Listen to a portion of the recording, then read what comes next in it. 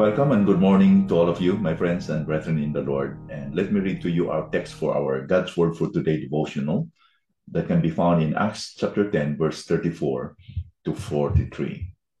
So Peter opened his mouth and said, "Truly, I understand that God shows no partiality, but in every nation, anyone who fears him and does what is right is acceptable to him.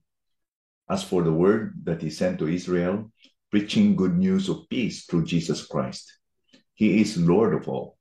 You yourselves know what happened throughout all Judea, beginning from Galilee after the baptism that John proclaimed, how God anointed Jesus of Nazareth with the Holy Spirit and with power. He went about doing good and healing all who were oppressed by the devil.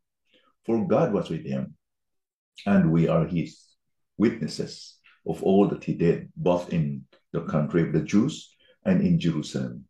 They put him to death by hanging him on a tree, but God raised him on the third day and made him to appear, not to all the people, but to us who have been chosen by God as witnesses, who ate and drank with him after he rose from the dead.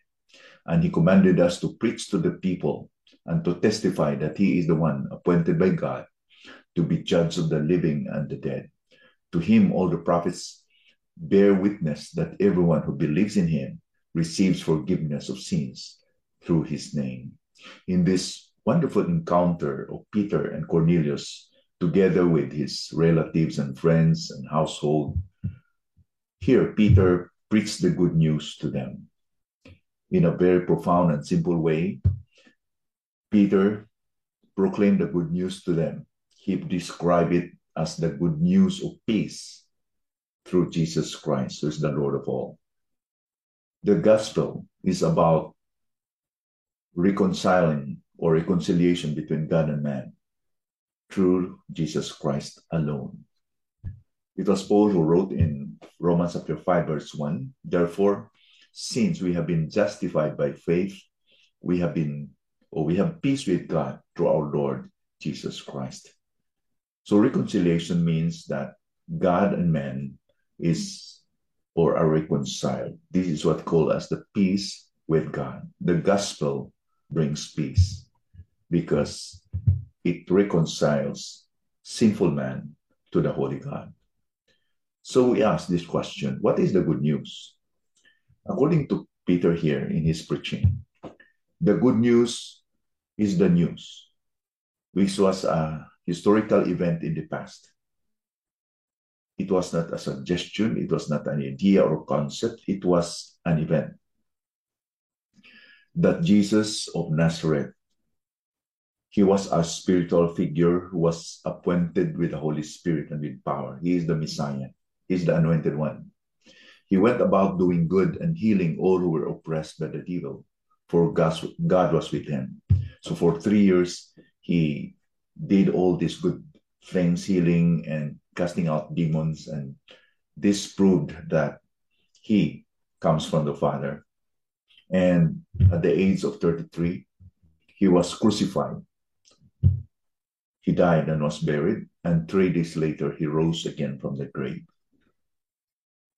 Peter claimed that he was a true witness of the risen Christ, when in fact he said in verse 40 and 41 here, "But God raised him on the third day and made him to appear, not to all the people, but to us who had been chosen by God as witnesses, who ate and drank with him after he rose from the dead."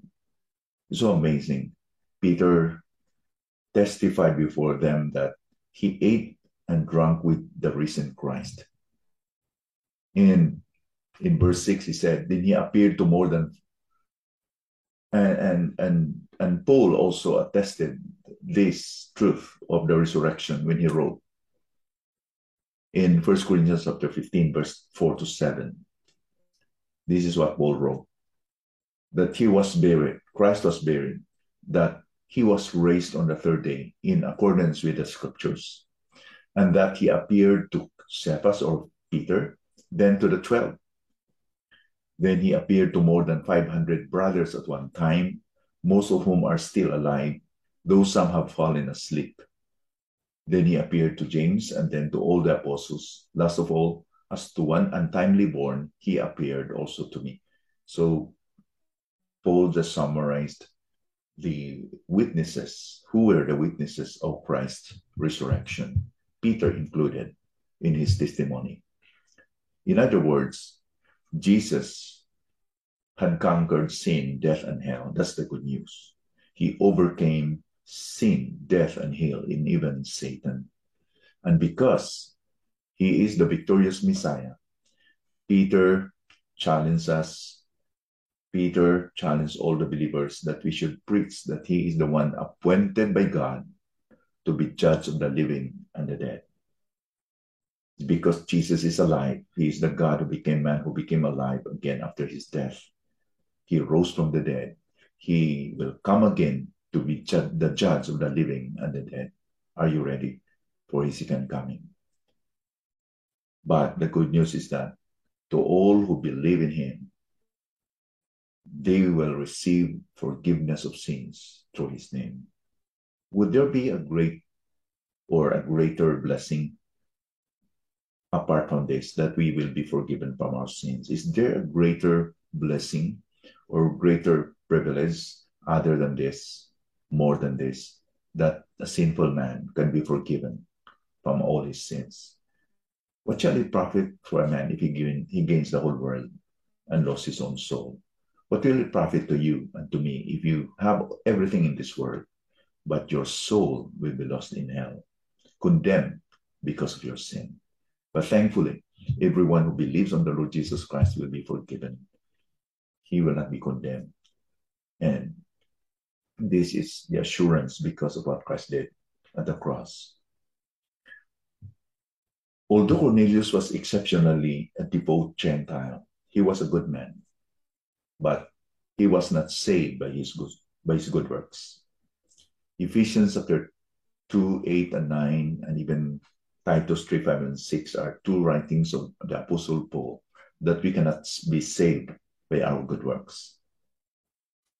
Peter here explained to Cornelius and the crowd that God had offered salvation to anybody, regardless of race or ethnicity. That's why Peter said here, truly, I understand that God shows no partiality, but in every nation, anyone who fears him and does what is right is acceptable to him. Verse 34 and 35. So by this statement, Peter meant that real faith in Christ is expressed in fear, reverential fear or worship, and by doing good works. In other words, when a person is truly saved, he has the genuine faith, he will show it by his worship to the Lord and by his good works.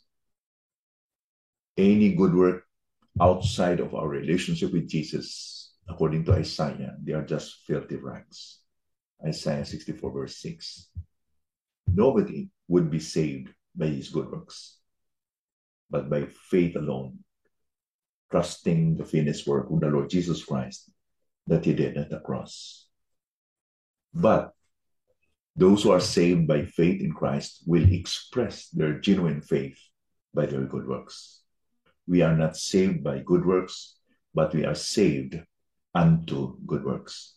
We are saved by faith alone, but we will show our faith, our genuine faith, by our good works. As Luther said, we are saved by faith alone, but the faith that saved is never alone.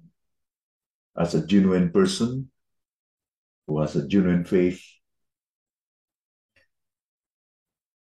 a person who really had this faith in the Lord Jesus Christ real, he will show this by his good works. So, if you claim that you are a Christian today, you trust the Lord Jesus Christ, what's the evidence that you have that real faith? How do you show that you have this true faith in Christ? You are not going to do good works in order to be saved, but by your good works, you showed that you have really a genuine faith. May God bless us. May we continue to rejoice for the salvation that is free by faith alone in Christ, and be thankful to Him by serving Him, by doing good works, by giving Him honor through the good deeds that we do while serving Him. Let us pray. Father, thank you for your word today. Bless this to our heart, Lord. Thank you for the good news. Thank you that indeed, when Jesus was crucified at the cross, buried, and rose again, He conquered sin, death, and hell, so that we can trust that He did it all. He paid it all. And our salvation is complete in Him. Help us to be thankful and grateful. And we will show this by our service, by our good works that we do. Lord, may you continue to give us the joy of serving you, not out of obligation, but because of the fact that you have died for sins and you've given us this eternal life free in the Lord Jesus Christ. In His name we pray. Amen.